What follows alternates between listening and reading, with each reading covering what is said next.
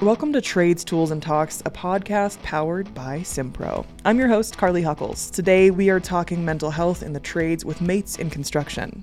By breaking down these walls of stigma that we've built up. It is hard. Breaking concrete's hard too. But by doing so, we can have greater outcomes for our workplace and organisation.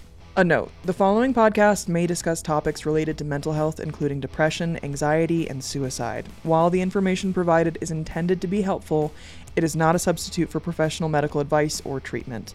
If you or someone you know is struggling with mental health issues, please seek help from a qualified healthcare professional. Additionally, some listeners may find the content discussed in this podcast triggering or upsetting. Listener discretion is advised. And remember, even if you think this is something you can handle, you don't have to finish this episode, and you can stop at any time. Take care of yourself first. Now, let's get into it.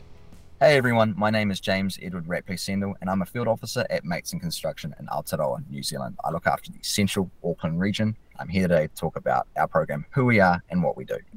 How did you get started with the organization? I've been around almost coming up to 2 years with Mates in Construction. Probably thinking now, looking back, it seems like it's been almost double the time in terms of how fast we've grown and how much has happened. But I started July 2021. Before that, I worked in trade sales for a company called Hilti, which is an incredibly amazing company to work for. They really got my kind of start into the industry, worked within customer services on the phones, and then worked my way into a customer service representative in a Hilti store, which was absolutely fantastic. So I was not only able to have a hands-on experience with the tools and the fasteners and the industry items that we were delivering to our partners, but also be able to talk to the people who were actually using this equipment. And I quite quickly found myself, as you can already tell, I talk really fast. I was quite a quiet person before being in that role, and it really opened me up because this industry itself, construction, is an absolutely fantastic industry full of warm, honest, beautiful characters, and I found myself doing a lot more talking than I was doing actually providing solutions that were healthy based. But that was just the nature of myself. I'm a person that loves to know who people are, what they do, not only what jobs they were working on, but also, what did you do on the weekend? Or, what is your family like? What relationships, what interests do you have outside of work? So when the opportunity came up, once Mates had started up in 2019, I'd always looked towards it as being, maybe where I would end up or where I would be working within. So now looking at it 2 years later, man, it really is an amazing place to be. And this issue itself, suicide prevention, mental health awareness, is very close to home for me. I lost my older brother when I was 12 years old to suicide, and it was something that I never felt comfortable to talk about, not only to my friends or family, even my immediate partner, but even to others, to newcomers. And it was something that I really struggled with. And through joining Mates and being around other very, very strong leaders and deliverers of the program, at the time, I was actually able myself to grow as a person, to be able to open up around that experience and realize that I was still grieving 15 years later on, and to be able to open up and talk about Ben's journey through suicide, through the struggles he was going through at the time, and also my struggles. Again, I was not only impacted by Ben's loss in 2006, but I was also impacted myself in 2014 when I made an attempt on my own life. And again, I was very shy. I was never confident or able to open up about that experience due to that stigma that had been built up over time, especially as a young male, very much taught growing up in the early 2000s, if I was to open up and to talk about my feelings or to show any sort of, vulnerability, that was not ideal. That was not encouraged. I would weak to do so. And the word that was used when I was growing up is you'd be labelled emo. That was the word I was given. Absolutely, yeah. And I was definitely an emo kid, not only because I had those experiences dealing with what I was dealing with, also had the straightened fringes, wore two belts. Awesome. Love to know that you're in there too, Carly. Yeah, I'm in there too. Oh, awesome. It was just not something to be I always shout that out. It's not something to be, I guess, ashamed of. You know, that's a phase that I went through. At the time, I thought that was not a phase. That was who I am. And it was who I was. The music stays. But, you know, like, most definitely. I was right there with you. I was an outcast as well. This topic is near and dear to me because it's impacted my family as well. I've had a couple different family members and a couple different friends. I think everybody who has this topic near and dear to them has somebody, you know. I'm really glad that I get to talk to you today. Thank And really, we want to dive into it because a lot of our clientele is in construction and they are in those like commercial HVAC, commercial trade this, trade that. you. And those big roles, it's hard to talk about mental health. Oh, we as a field officer, as in our day-to-day job, a lot of it is sharing our stories and what our experiences and encouraging others to do the same. As you said, or especially around suicide, when we start any of our trainings, whenever we put our hands up and say, has anyone in this room been impacted by suicide? Most often half of that room puts their hand up. That's why I often start by sharing my story and where I come from, you know, and where my journey is with this issue, because as you exactly put it, I think most people within our lives have been impacted by this issue. So simply by sharing where I'm at, sharing where my story is and where my journey is, encourage others to do the same. But I guess where my pitch is and for the where I see the value of mates being is not only bringing out that awareness point of putting, really shining a light onto an issue that has really, and still even now, been quite swept under the rug, not only in Aotearoa, within New Zealand, within, I think, the industry specifically, but globally, it's not an issue that is discussed very, very frequently. So where I see the value first and foremost is in that awareness piece that we're generating, trying to shine that light on towards that issue, but also to develop, capacity and to develop, strength of a framework within every business, with every organization, with every site, with every trade or every partner that we have within Mates, to not only go up there and shine that light, talk about that awareness and make that a proud piece of how every company that we deal with does, but also be able to give that organization, that partner, whoever we deal with, the tools to be able to deal with situations when someone may potentially be having suicidal thoughts, maybe just dealing with the stress, maybe dealing with the many life or work events that come up within everyday life. Give them the tools to be able to be a suicide safer workplace. And I guess that is my elevated pitch in a way, is looking at our partner list, and I look at the companies that are up there. When I started, we only had one page of partners. There was probably about 70 at the time, but now we're sitting about 171 partners. That's amazing. Which is, oh, exactly. That's why I say it feels like I've been here a lot longer, because of the growth of the company over time. And that growth, I think, is, that's indicative of not only the success of our program, but also the amount of companies and organizations, wherever they be within our industry, Simpro included, who have put their hand up and noticed that change that needs to be made and how that framework needs to be utilized into their business. So it shows not only is there a problem, we can do something about it, and we can move forward to create those workplaces where both help seeking and help offering behaviors are encouraged. We're breaking down those walls of stigma slowly. And when I always put up that partner list, I'm very proud to do so. And that's, I think, a show and a sign the achievement and the progress I've made so far. Still a lot of progress to be made, though. But we'll keep moving forward. And There's always more growth. There's always more growth that can be done, especially in areas that are so needed like this. So what is Mates in Construction? It's a big question. I can just break it down a little bit. So we are an independent construction industry charity, initially started in 2008 over the ditch in Australia. Now, this was done to address the high levels of suicide that were found were present within the construction industry, specifically in Queensland at the time. However, a fair few years have gone by since 2008, and over that time, the program has grown prolifically. I think, if I'm getting my statistics correctly, sitting at last year, over 200,000 people had been inducted into the training.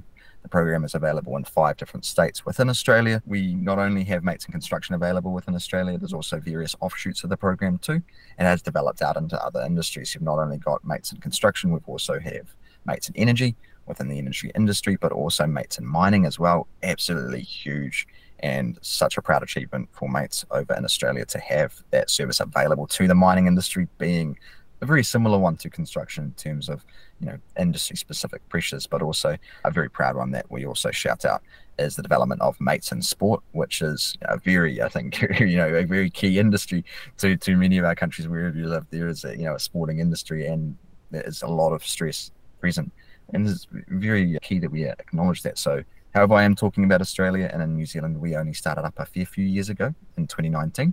So I joined just before the first kind of COVID lockdown in NZ, but even then I could see this very similar trend of that demand being present and companies and partnerships wanting to start up to acknowledge those levels and those numbers that are present within the industry. And to that similar reasoning, we have grown quite prolifically, as I mentioned previously, that time that even I've been present. Our growth in partnerships is absolutely massive. But what those partnerships also do represent is the implementation of our program, and that is our service offering. So most usually how we're interacted with, or how people find out about mates, is through our general awareness training. And that's our sort of first level of training, where we're building awareness, which is probably one of our most important steps, and why people most often interact with us. It is a 45 to 60 minute presentation, usually delivered by PowerPoint, in person, always, just due to the safety nature of the conversation. And this can be done on site, in an office, in a workplace. And that was where we sort of started our big journey. That's how a lot of people knew about us, especially here in Tamaki Makaurau in Auckland, is that people would see us out on a big commercial site or within residential environments, delivering that general awareness training to site workers, to employees, with our projector and our screen and our orange and blue right on site. And that's kind of a big key point of difference between us and many other organizations, is we're the only organization, to my knowledge, in the mental health arena that is boots on the ground. We will go to that site, deliver that general awareness training. If there are fewer numbers than 15, we also run what's called a mates awareness training, a shorter, sharper, about 15 to 20 minute spoken word presentation, which is done so to target that residential environment where you may only have 4 to 8 people on site at that time.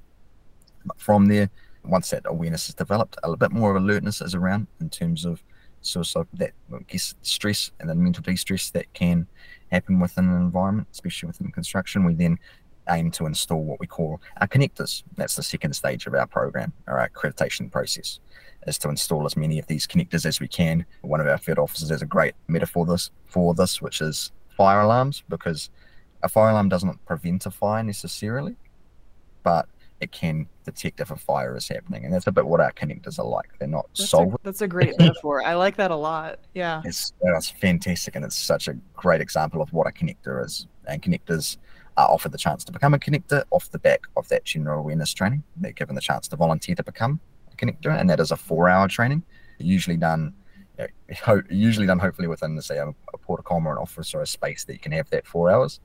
And it is where I see the true value of our program, because by installing those fire alarms, I like to say champions or lighthouses. That's a metaphor I like to use. It's a lighthouse. Lighthouse, yeah. Yeah, exactly. And they're usually people who already have that empathetic heart, may have either been impacted themselves or have a history of being that person that others have gone to. But by going through that connector training, they will now have the confidence and the framework of conversation to enter into an engagement with someone who may potentially be having suicidal thoughts, or just potentially be struggling at that moment. By utilizing that connector safe talk framework, they can have the confidence not to freeze, not to potentially miss the invitations of suicide, or invitations that someone may be struggling, or even dismiss that it's just behavior that person usually displays, or even simply avoid it because it's not their job, or they have too much going on. They have the confidence to go into that situation, be clear, direct, and honest, and find out where that person is at that time. From there, with as many of those we can have, we usually aim for a ratio of about 1 connector per 20 employees on site or workplace. This is due to a statistic from the World Health Organization that dictates that 1 in 20 may have suicidal thoughts over a 2-week period. So it aligns, it kind of correlates with that statistic, which is quite good for us, because it's easily 20 or more people on any given site that we're interacting with. So if you have at least 1 connector, it can be that lighthouse searching for those ships potentially struggling in the surf. And it can have those who are a bit more alert, who can detect, triage, and find the severity of where that person is sitting. Even just have a brief conversation, a download, connect that person to a support, whatever that might be. From there, and that's just the final stage of our program to create a suicide safer workplace, is installing at least 1 assist trained person per company or site that we work with. We usually say a regionally available person, because if you only have 1 person per company and that person's sick or they're on leave, they just need to be available.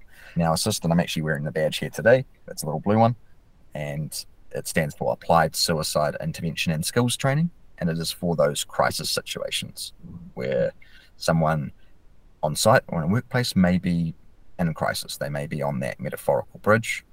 They may be struggling. They may have devised or even planned an attempt on their life.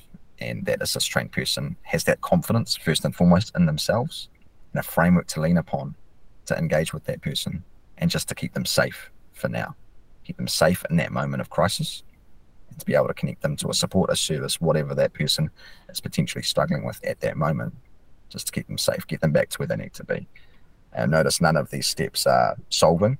They're not trying to fix what that person is going through. A connector is simply connecting that person to help, whether that be an assist, whether it be us here at Mates, whether it be counselling, an employee assistance program. It is all about creating a pathway to help through awareness, through alertness, and then through having a couple of individuals, a few who can be able to intervene in a moment of crisis. It's creating that framework that organisation can lean upon, installing that wherever we go. That's sort of what we call our accreditation framework. And by a site or workplace achieving this, they've done the hard mahi, as we say in Aotearoa. They have created that framework, they can lean upon it and maintain it to be able to take that control of themselves and be proud of it, to empower their workplace to be safer. So in a funny way, what I and my field officers are aiming to do is slowly work ourselves out of a job, is to create an industry so safe and workplaces so safe that we can just turn up every month and just have a chat with everybody and see what's going on and just be engaged with that partner, with that organisation, to make sure that everything's going along, be a part of what they do. And that's where we see true success in terms of our program and our service offering. I hope that explains a bit. That was an amazing explanation. So you gave me a little bit of a backstory on how things got started. And now what do you guys see moving forward? Because you've had that massive growth over the last few years. And I'm assuming, I hate to say it, but COVID was probably a part of that. Mm-hmm. Yeah. It was a dynamic time. And I'm glad that you mentioned COVID, because as I said, when I started, it was off the bat or just before the second set of lockdowns here in NZ. And that was that's very interesting space for me to start working with Mates in, because I thought I was going to start within my first 6 months. I would be out on the road, I would be traveling, I'd be delivering the presentations and whatnot. And quite quickly we were in lockdown, and that was pretty much the case for about 4 months. And I had to learn quite quickly how to interact and how to kind of get my call cycle together, how to find my contacts and touch base with people and develop relationships in a virtual environment. So I'm quite used to interacting like this, because we developed quite quickly a service offering for the virtual space, which we called a virtual toolbox. And we tried to deliver as many of those as we could to our partners and to our sites, so that we could still interact with those who may potentially, be struggling, or, may potentially be isolated within that environment. And coming off the back of the lockdowns, as everything started to open up, there was a significant amount of growth simply because we could get back out on sites. For a while, it was still hard for us to enter two sites. There was a lot of protocols and whatnot, but those slowly opened up, and growth was very, very evident. As you did mention, the growth has been substantial over time, and I think for us inmates, personally, I can't speak to our senior management's leadership goals, but I know for myself and within our roles within here in Auckland, we saw growth very substantially over the last year. We were simply a one city based organisation, and over this past year we have grown into a national company available in all the main centres of Aotearoa. So not only Auckland, but also we have 2 field offices in Wellington, our capital city, and then also now I think if I'm getting this correct, we've got 5 offices based in Christchurch, which is the largest city in our South Island, and also 2 field offices based in Dunedin. So when I started, there was only about 6 of us, and now we're about 18. So with that growth, it's awesome to see, but with that growth comes a level of responsibility. So now more than ever, I know for my team, we're making sure to just double down and look after as much as we can our foundation partners, and they're our top tier 1 partnerships. They're the ones who essentially give us the ability to have a field officer dedicated to them. And now more than ever, I'm encouraging our team, and my team leaders encouraging us to make sure that we're wrapping ourselves around those organisations, building ourselves as much as we can into that project, into that company, wherever that may be, to make sure that they're looked after, because we don't want to let our growth and run so fast in our journey to establish ourselves to make sure that we forget about anything or leave any stone unturned. We need to make sure our processes and systems are locked in to make sure that growth doesn't impede future growth. It's, as I always say, we don't want to run too fast so we fall over, and it's very key. We've had such big growth, but it's also about being able to slow down, being able to deliver that framework and step away and be here if you need, so to speak. How can people get involved with Mates? Yeah, if you're here within Aotearoa, we're quite easily contactable in those main centres, as I mentioned. So within Auckland, it's pretty easy to get in contact with us. Even if you're wondering where's that first start point, our 800 line, that's the easiest way to get in touch with us, 0800 111 315. We also have an office email address, info line, which is info@mates.net.nz. So a simple inquiry of, hey, I've heard about this training, or hey, I did some training on a project and I'd like to have this done within my company or within my group. Simply touch base with us there. Because we are territory based, that simply will be flicked and be directed to the person who looks after that centre, that territory, wherever they may be, so that you can have a localised approach and have a person to develop that relationship with.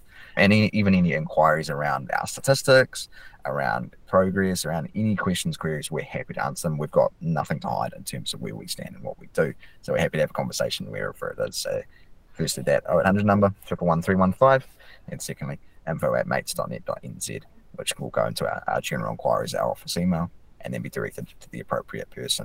And then I think the last question that I'm going to have for you is, how would you encourage people to check in on their mates?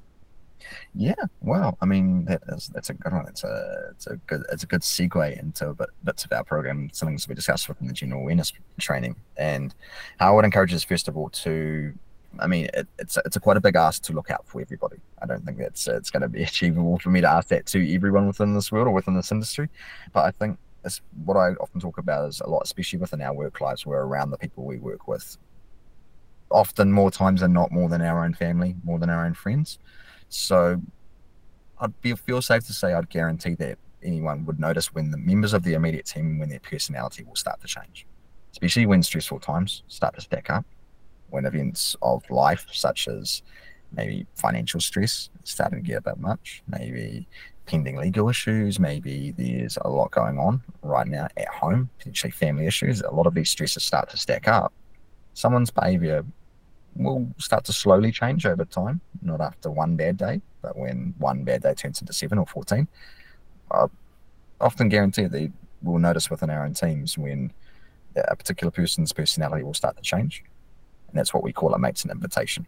When someone's personality starts to become out of character. Maybe there's someone who's usually quite calm. Now they're quite angry, they're shouting, they're getting brief, or they're usually quite talkative like myself. Like, I'm one of those chatty people. I don't ever stop. As you can tell, I'll just keep going for an hour if you let me. But for me, I start to shut down. I don't reply to any messages, calls, texts, nothing. No one can contact me at all. I cave myself up. I can't even look people in the eye when I'm speaking to them. I absolutely shy myself away from the world. That change in behavior will be evident, and that's why we refer to it as an invitation, not a warning sign. We stay clear away from that phrase because, I mean, we could sit here for the next half hour and just list examples of warning signs. I can see many from where I'm sitting right now, outside sight. There's orange traffic cones telling us to stay away from that location. There's an exclusion zone set up to my left telling me that I can't go into that area. These are all things designed to stop us. They're barriers to entry. Now, why we don't use that phrase is that, simply put, that's what those warning signs are. When someone is struggling and that behavior starts to change, either through that physical invitation that we might notice, or even a verbal invitation that someone might say in conversation to us or in passing, they could speak of feeling lonely, speak of feeling hopeless, speak of feeling like a burden, many things. Or even if that is just a gut feeling that we notice when that individual in our team or our circle walks into our space and can't read their minds, but we know something inside is telling us, hey, something's not right with that person today. All those invitations are displays that that person is potentially struggling. They're putting their hand up and showing us unconsciously, even willingly, without realizing that they could be struggling. They might be dealing with a lot. And for us, when we notice that invitation, even though it may be hard, or we encourage here at Mates just to take even 10 seconds just to send to yourself. It's not an easy thing to do, but just to check in. Say, hey, I've noticed that usually you're never stressed by anything. You're never worried by anything in life. And last week, man, you've been absolutely furious. You've been desperate. You've been rushing back and forth from, are you okay? Because even if that person is okay, simply just one bad day that's stacked up, if that person is struggling and you have noticed, doing so by checking in can alleviate and show to that person that you've noticed. They may have been dealing with those stresses for a very, very long time and no one has noticed, but you have. It is conversation coming from a place of care. And even if you have to ask that question multiple times, even on the fourth or fifth time, that person might actually come back to you and say, hey, I'm not all right. I'm not okay. And doing so opens the floor of conversation. It's not anything, there's nothing that can be lost from that conversation. There's only growth between those two people, that relationship that is built, and going forward. If that person does need support, they can find that support and open that conversation and be honest, rather than hiding those issues away, putting them under the rug, putting them behind closed doors, and internalizing them and stacking them up. Because we're very honest, and especially in our industry, construction, we talk a lot about health and safety. Wear the right gear, we wear our boots, we wear our hat, we wear our gloves. We're very, very firm on that. But our mental health directly informs our physical health. If we're placing such importance on wearing the right gear, we must be making sure we're looking after ourselves as well mentally, because those outcomes are very, very correlative. So my advice is, it's not always easy, but if you're the person that has noticed, if you have noticed any of those invitations, it's probably likely that you're the person that should ask. And if you don't feel comfortable, hit somebody else up. Say, hey, can you talk to Brian? I've noticed he's acting a little bit frantic today. In doing so, you're creating a community and creating that framework to lean upon. So multiple people are involved, not just yourself trying to burden the responsibility, taking on that pressure. Again, what we aim to do, especially at Mates, not to fix anything, not to solve anything, but just to make sure anyone who is potentially struggling is looked after and there is support available. So it would be a lot easier if I could just go, oh yeah, you just ring this number, you just get, I'll just give you this card and you call this card. It would be a lot easier, but these problems are not easier. What we're trying to do here, by opening this conversation, it's not an easy thing to do.